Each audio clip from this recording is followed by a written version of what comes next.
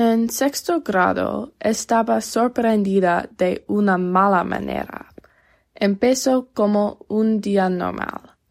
En mi clase teníamos un maestro sustituto llamado Mr. Zelensky por un día. Era amigable y enseñaba bien. Le gustamos como maestro.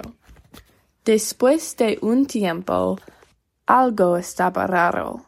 Señor Zelensky estaba repitiendo muchas cosas. También se tropezó contra nada, pero no pensamos mucho en eso. Solo teníamos 11 años.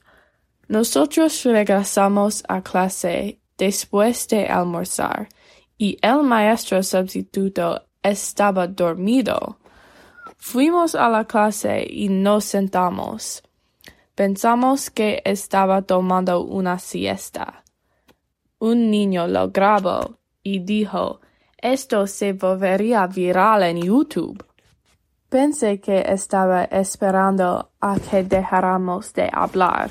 Entonces le dije a la clase que se callara. Él todavía dormía.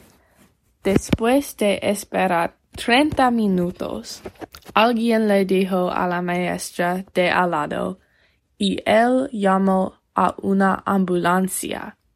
Nos enteramos de que estaba en coma diabético. Por suerte él estaba bueno, pero tuvimos mucho miedo.